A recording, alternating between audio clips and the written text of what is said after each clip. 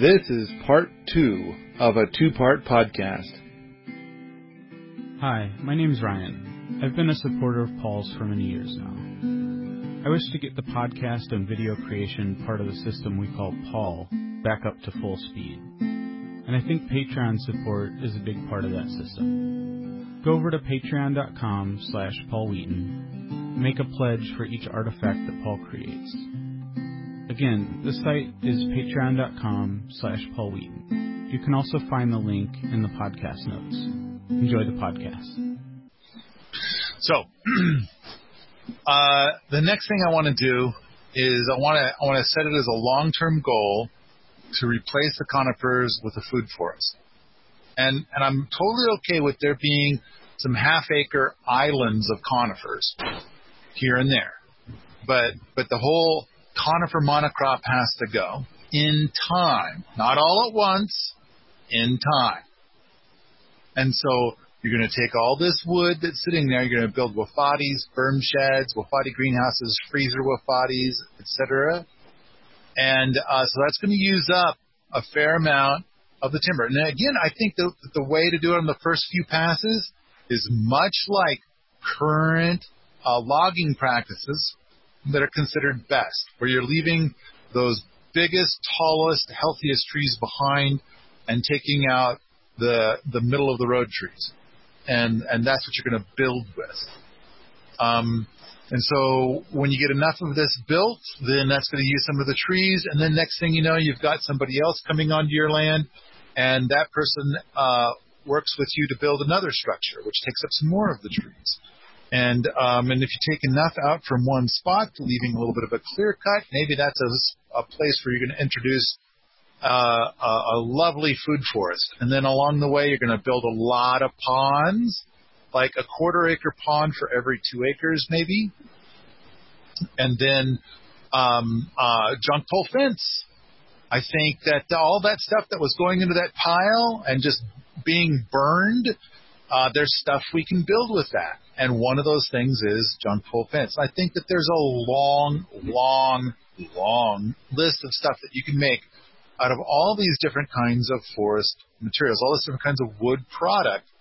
And in a way, you're taking all that wood that's standing out there and you are sequestering it into structures where that wood will last much longer. So let's see. I want to spend 3 hours talking about junk pole fence, but I'm going to skip past a lot of that because we're a little short on time.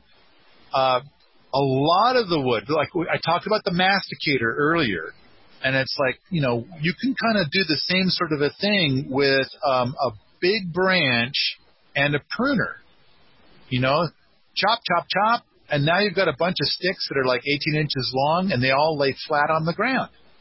And now they make a great mulch. You could do it for gardens or on site. So rather than like, if you're kind of like, oh, here's all these branches lying on the ground and they're going to dry and next year they're going to be a magnificent fuel for a wildfire.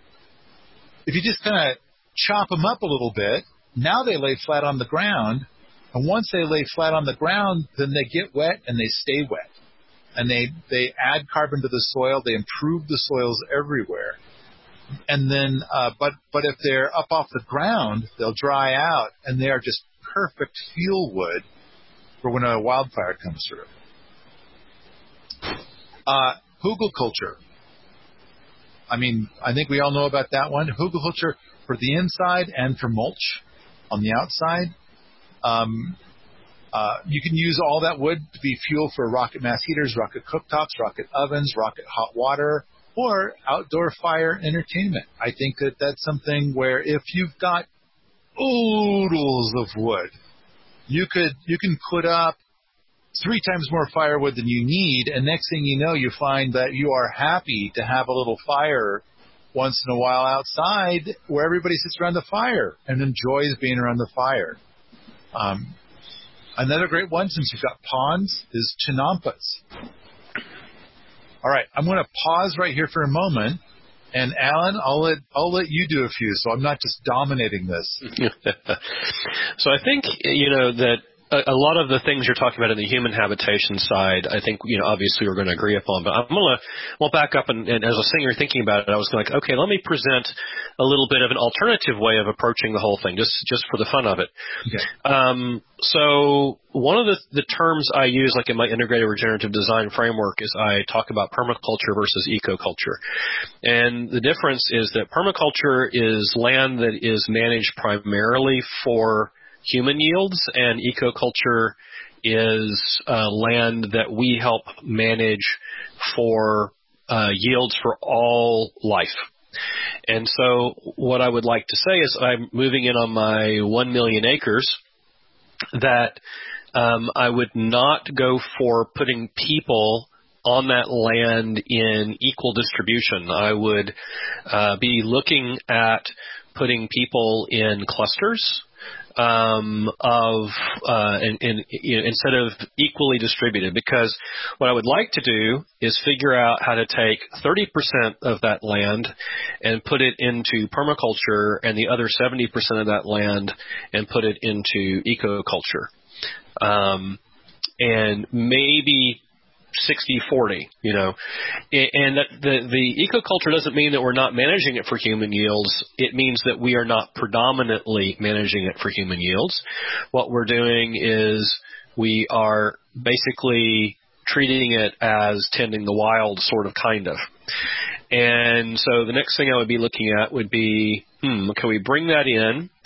And then, yes, I agree with a lot of the things you're talking about starting to break up that monoculture. But I would also want to bring in the animal workers as well. This is one of those places where browsing ruminants really earn their keep.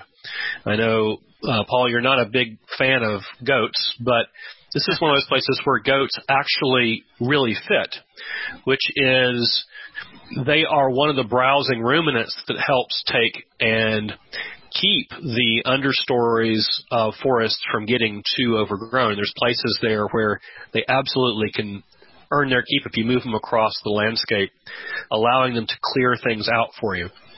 So I would be looking at that.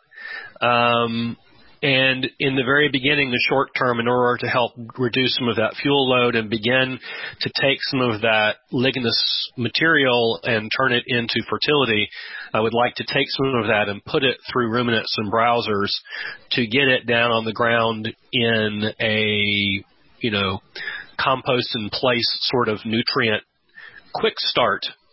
I agree that the chop and drop you're talking about is a great way of taking some of that down and getting it. But the thinning you're talking about is exactly good practice.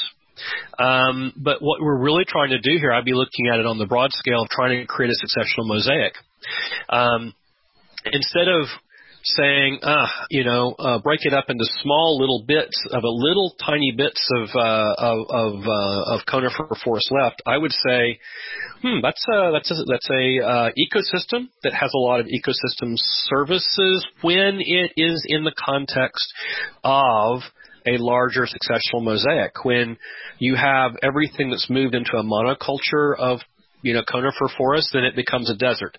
But when you have islands of conifers in that climax forest, and it's surrounded by other parts of the successional mosaic, that creates a lot of edge, and the species that move back and forth actually create benefit in a lot of ways with the other successional stages. So I would look at maybe keeping 5% at least of the land in a few good blocks of conifers and conifer forests that allow for enough contiguous habitat for the species that are specific to that habitat to flourish, especially the ones that need a little bit of space. But I would be looking at taking the rest of that and moving it into other stages of the successional mosaic. I would want to see probably some meadow systems and some productive hardwood forests, and basically see all that. And I absolutely agree that there's a lot of surface water impoundments need to go in. Right. What we're doing here is we're starting to increase edge. We're starting to build a lot of soil organic matter by getting out of this monoculture regime. Yes, we continue to manage with prescribed burns, reducing fuel load in the proper places, and doing that specifically to improve animal habitat. And that would open up the space to be able to repair hydrology, and to be able to start building those water retention spaces, high in the landscape, to think specifically about how to restore streams and rivers and wetlands, by, slowing, sinking, and, spreading water and getting it in instead of, lots of runoff.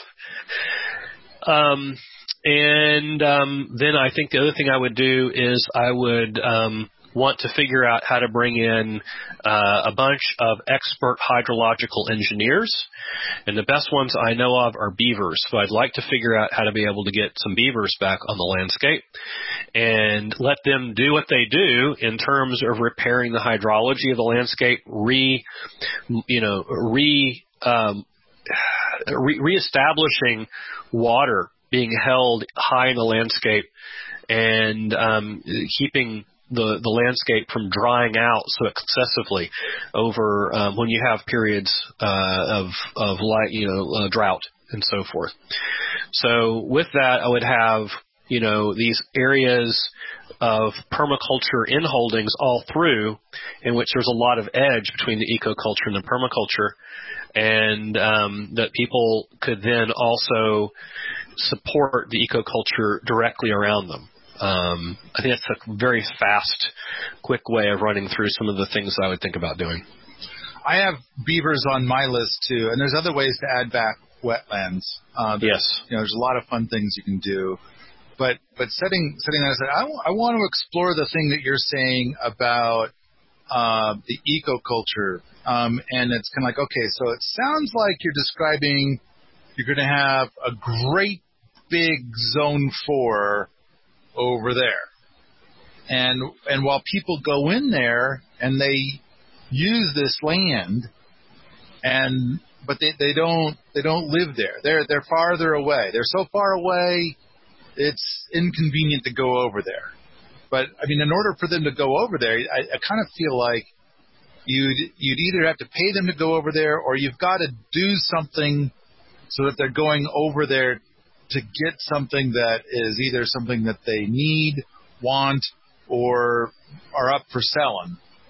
And so I want to, because basically my feeling is, and I hate to use this word, but I'm going to use it anyway, it's a bit more homogeneous than what you are describing. So I'm kind of thinking like all of my pieces will be divided into all these 100-acre chunks, and on each 100-acre chunk, there will probably be a small community in the middle or on one end, and then they will develop a relationship with the rest of the 100 acres.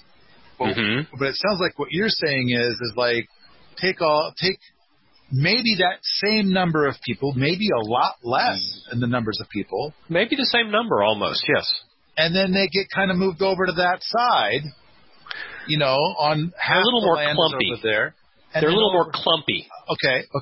I think mine end up a little clumpy, but it's like, here's your 100 acres, and they're probably going to kind of clump onto the, on a spot on the 100 acres.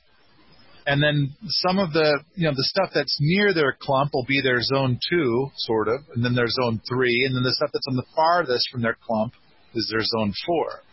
But I kind of feel like what you said is like, I want to take, okay, but maybe what you're saying is instead of 100-acre chunks, it's more like 1,000-acre chunks, and then all the people are clumped over on one end of that 1,000-acre chunk.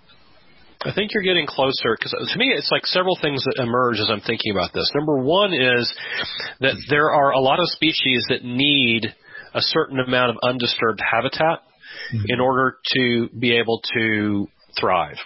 Number two is, from seeing a number of projects, I think humans thrive better when they are a slight bit denser and have surrounding outholdings. So to me, I'm thinking about this almost like, here's a clump of people, and the in-holdings right around where they are is like a zone 1 to zone 2.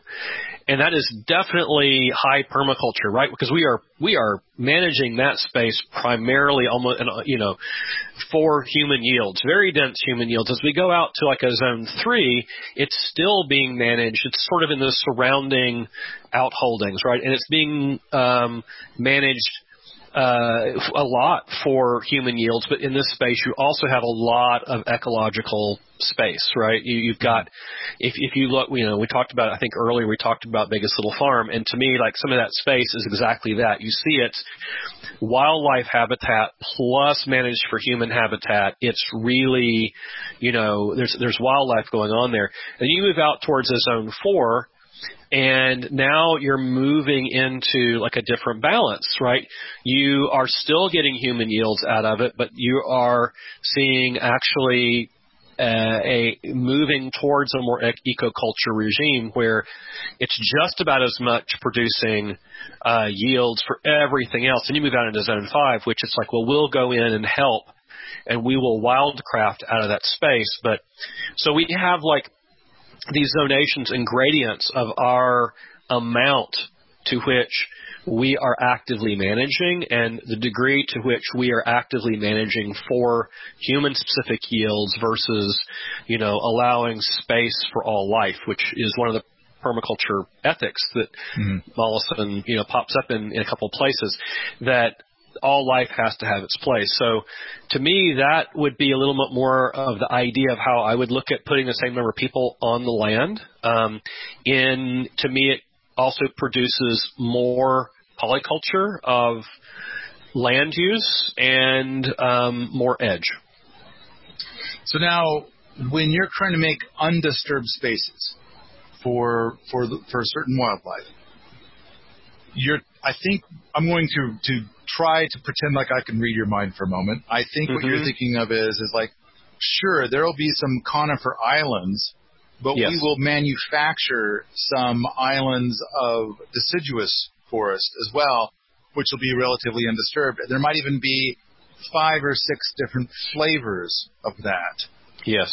And we will keep the conifer stuff in check, because the conifer is a climax species, and it gets to be a climax species dominantly through its allelopathy. Fair? Right. Yes. Okay.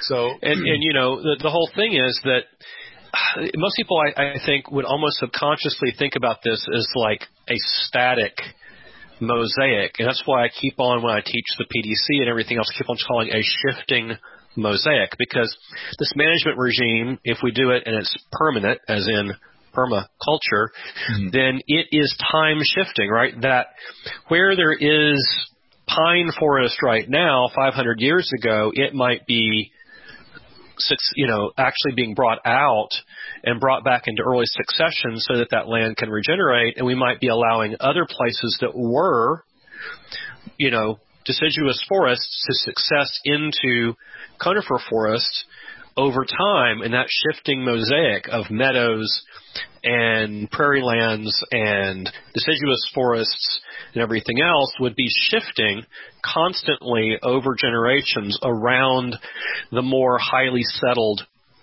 human inholdings, and that would be how we could make space for all life to have places to live, while at the same time working with nature instead of against it, and allowing succession to take its place and still extract yields from all 5 zones in a way that is regenerative. Okay. All right. I'm kind of thinking that,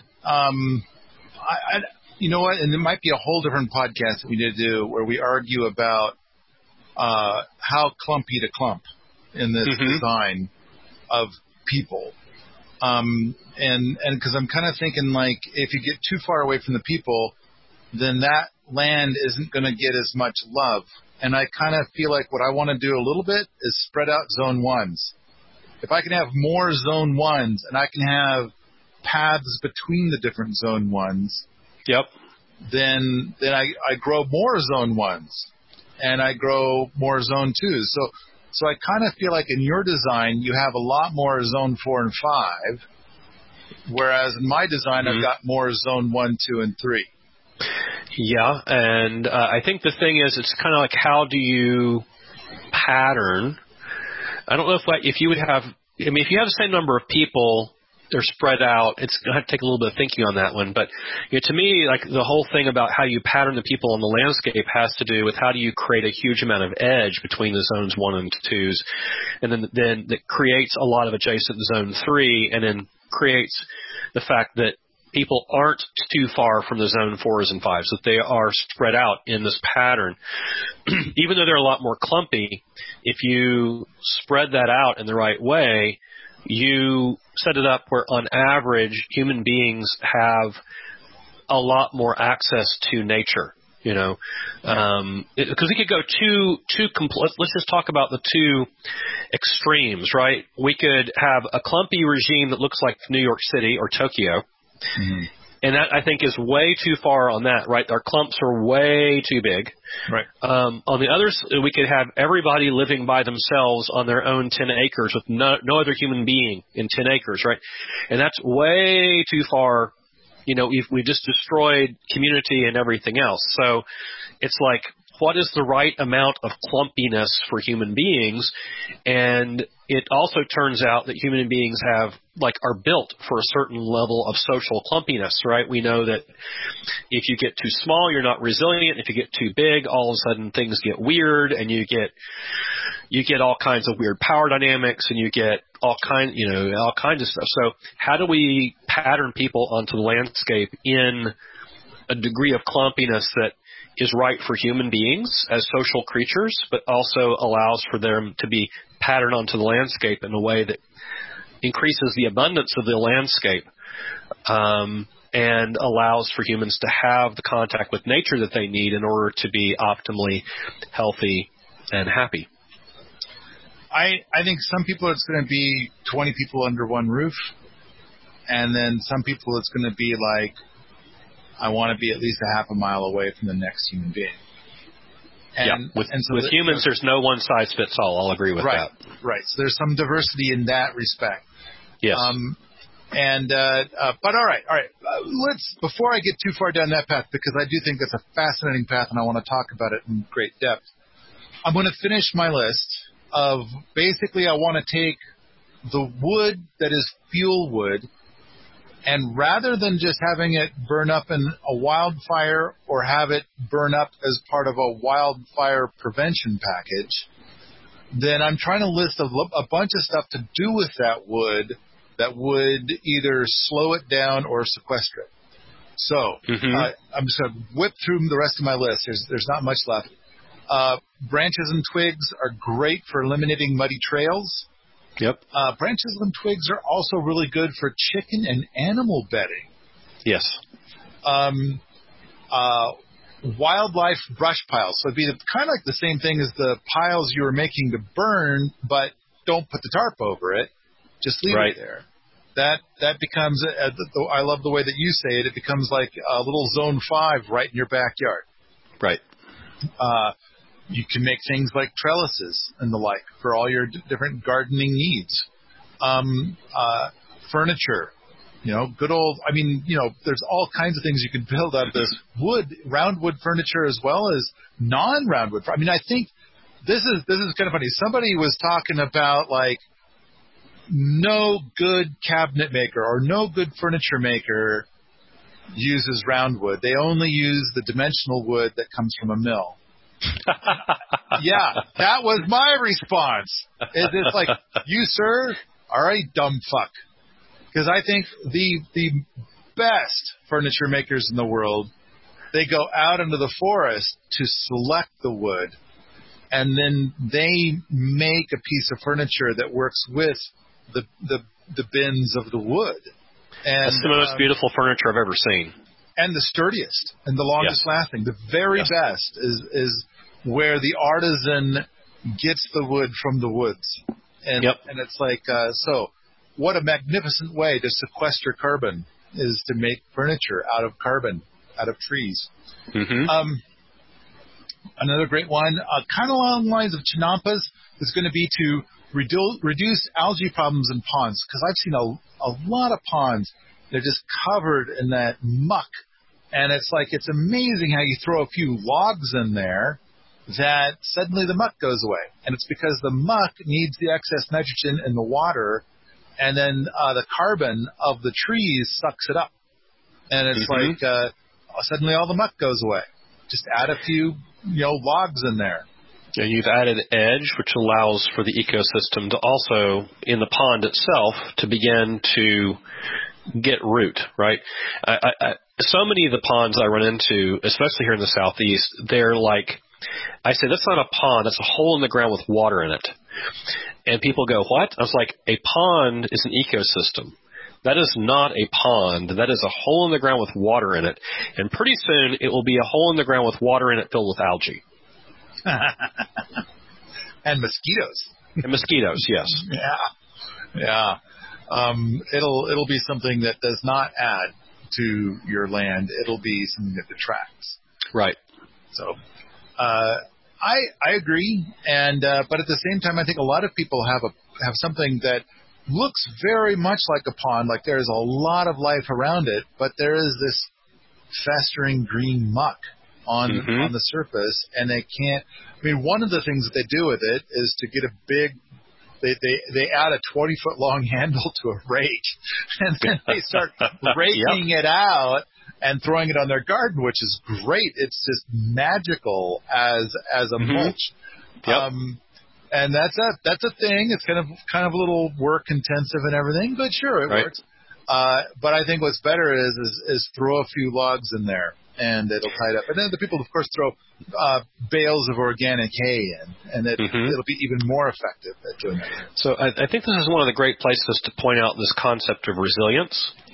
Resilience is a concept that's been developed in science of ecology. It basically says that a resilient ecosystem is an ecosystem that can return to its current state when perturbed, right? And so what ends up happening is that state could be one that was desirable or undesirable.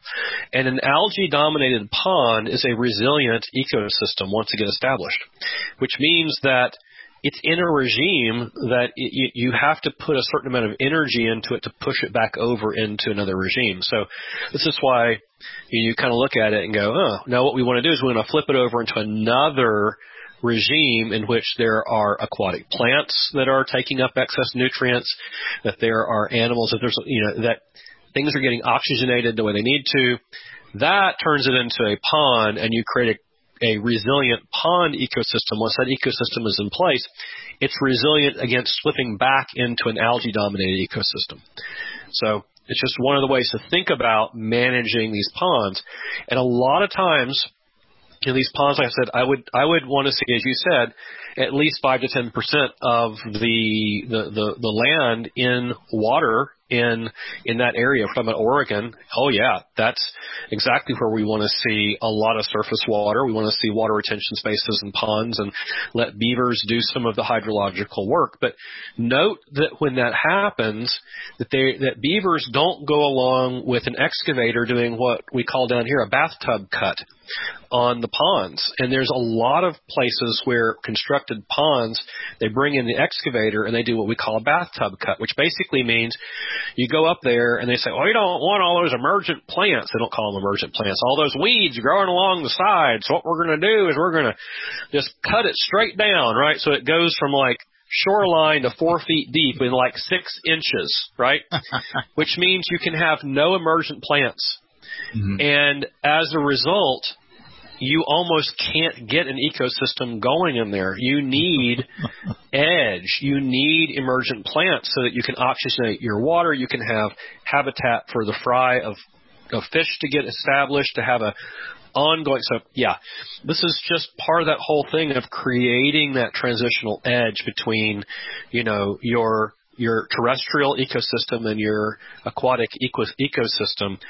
And beavers are great at doing that. They actually do that. But when we do it, we have to do the same thing. And when you do that, you now create all these great wetlands as well. And you're rehydrating landscapes massively. And this allows for that successional mosaic to have the hydrological backbone also, let's just point out that while you're doing it, you're getting broadleaf trees going again. They are the ones that are very efficient at restarting the small hydrological cycle. And I'm convinced from a little bit of just observing that broadleaf deciduous forests are better at maintaining the small hydrological cycle than our conifer forests. And I don't know, Paul, if you have an opinion I agree. on that. I agree with that. Yeah. I think that conifer forests make creeks go away. Yeah. And I think that if you want to see if you've got a dry creek bed and you haven't seen a creek there in 10 years, then it's like, okay, we can fix that. But one of the steps is we got to take these conifers out. Mm-hmm. And so, yeah, I kind of feel like there's all kinds of ways to do this, and the right kinds of trees is going to be a big game changer. Because that's another thing, too, is that if you have creeks on the land, then that land is much less likely to be subjected to a wildfire. Yes. And so I kind of feel like this is one of the major ingredients. All right, so let me just give the principle that goes with that, which is the creeks grow the trees and the trees grow the creeks. Ooh, yes, I like that very much. But of course, it has to be the right kind of trees. Yes. Yeah. All right, the whole conversation we're having today is about being more resistant to wildfires. And it's like, so, with 1 million acres, part of what I'm suggesting is, step one, bring in 10,000 people to live here. Now, and granted, I don't want them to just build a city in the middle of it and be like, woohoo, no, not like that. I'm talking about one person per 100 acres, like they're on that 100 acres. And my mission to them is to develop a symbiotic relationship with that land in such a way that it not only reduces the fuel load, but it also makes the land, their 100 acres, more resilient. Because I kind of feel like when we look at the land from the perspective of like one person managing 1 million acres, that's a fail point. Now, of course, if we took 1 million acres, one possible strategy is nobody gets to go onto this land at all. If there's a forest fire, the whole thing burns down, and that's okay. And eventually it returns to what it would be like when we talked about for 500 years ago, only without the human management of 500 years ago. So we've impoverished it of a keystone species, basically. We well, said we will. That, but that's right. not what I want. Agreed. What I'm saying is, if that was the management regime that somebody selected, then what they've effectively said is that we are going to deny that human beings are supposed to be a keystone species on the planet. And the reason I bring that up is because that is a message that certain of radical environmentalists kind of give without explicitly saying it. Right. They give this message that human beings are inherently destructive to ecosystems, and that as a result, that what you should do, Mr. Wheaton, you own those 1 million acres, therefore your moral responsibility is get the hell off and let nature do its thing. And to which I would respond, excuse me, but Mr. Wheaton is part of nature, and he is the keystone species that should be there. And without him, that will never be able to reach the level of ecosystem function and richness and diversity than it would. Without him, it would never reach that level as it would if he were there doing what he knows how to do. Which is why I'm advocating bringing in 10,000 people. Yeah, and you're just looking at spreading them out a little differently than I am. Right. I'm looking a little bit more clumpy, and because I want to bring in 10,000 people with the idea that each person will bring in 10 people, so that'll bump it up to 100,000 people, and I end up with one person per 10 acres. And but I also kind of feel like, in a way, I'd have something of an HOA. And only my HOA would be a permaculture HOA. And it's like, so, here's our criteria for being here as part of this project. It's a sweet-ass deal, provided that it's a sweet-ass deal for both of us, because this is my 1,000,000 acres, right? Could we, instead of having an HOA, have an EPA? Ecosystem Participation Association? We could do something like that. I think we have to pick a different acronym. Sure, but I just kind of had to make it up on the fly. So sitting here thinking about this, it's sort of like, homeowners association. It's just sort of like it really puts the emphasis completely on the idea that everything here is all about this home, and that everything is managed for the benefit of the homeowners in a very consumer-centric way versus no, we're all participants in this ecosystem that we are now living in. And so we look at ourselves as cohabitants with the rest of the living things, and that we realize that our richness depends upon their existence and their thriving as well. Okay. So I think what I was trying to do is say HOA because we're familiar with that general format. Yes. Only, and it's like basically there's this overlaying thing, which is like, this is what we're into, and you get a sweet deal if you're cool with this. Because I'm concerned about people that are like, I'm here for the sweet deal, but I'm just going to give you lip service and telling you about, what I'm going to do, because I'm going to just make a shit show. I'm going to just pile up trash everywhere, something like that. So it's kind of like, but the moral of the story is that I agree, adding that keystone species you speak of is going to make it, with the right cookbook, is going to make it so that this 1,000,000 acres is far more resilient to forest fires than the current process. Now, absolutely. I think part of what I was trying to say is that if it took the 1,000,000 acres and did not allow anybody on it, I think the wildfire thing would kind of sort itself out and be better than it is now. In time. Probably yes, because it would be bad for a few years and then it would get better. Yes, because you would get back down to a natural fire regime, and the ecosystems know how to adapt to that. It's just that it wouldn't be as efficient as if it had people managing it, and you would have. Yeah, I agree with that. The other thing I would just throw in is that if you have humans as an intelligent keystone species, then they realize that inviting all the other keystone species back to the game is important, which is where we talked about beavers. But right. Then you'd also talk about wolves and right.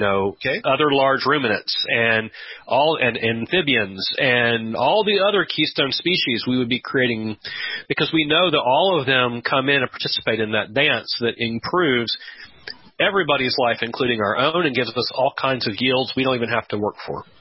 Yeah. All right, I'm at the end of my list. You got anything more? I think that is general broad outline. It basically comes back down to the whole thing, as both of us were saying, is that we're going to work with nature instead of try to fight against it. We're not going to – I think there's this idea that we need to hold forests in some sort of stasis, right, that forests are these abstract static things, and that therefore if they've been allowed to get into this state of being a conifer monoculture, that conservation equals holding them in that state almost artificially, right, where nature wouldn't do that. And so there's this false idea of environmental stewardship at that moment. It's like, there's 1,000,000 acres of conifer. If you're going to steward that, then that looks like you not disturbing that 1,000,000 acres of conifer monoculture. And I think the answer is we have to say, that 1,000,000 acres of conifer monoculture may very well have gotten there because we have not allowed for natural ecosystem succession to happen on that landscape for a long time. We've tried to suppress wildfire on that landscape.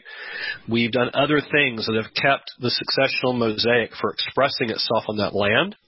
Mm-hmm. And therefore, simply cordoning it off and saying that conservation equals not fixing what we broke, what we were partially responsible for breaking, is not conservation. What it is it's artificial. It's like it's a nature museum, right? Instead of engaging with a living, dynamic ecosystem that wants to have this huge diversity of life, that we've helped deprive it of that. So I think what both of us are saying is, let's get in there on those landscapes and take back up the responsibility of helping that, that great mosaic of life really get the dance back to going, where we've kind of suppressed it in the past. Mm-hmm. And by so doing, we can return to natural fire regimes in which fire is a natural element of the ecosystem that is creative instead of destructive, and that we can learn how to work with it in productive ways. Perfect. I think that the most important part is the part where we can make land support 10 times more wildlife, 10 times more life with a human being there, than if we were to keep the human beings out. I think that's kind of what we're shooting for. So it meets your eco-culture as well as the permaculture, I think, but that's another debate for another day. Anything else? I think that's a good first attack at it. If you like this sort of thing, come on out to the forums at Permies.com, where we talk about wildfire mitigation, homesteading, and permaculture all the time. All the time. Don't forget, go out to patreon.com/Paul Wheaton and make a pledge for future artifacts.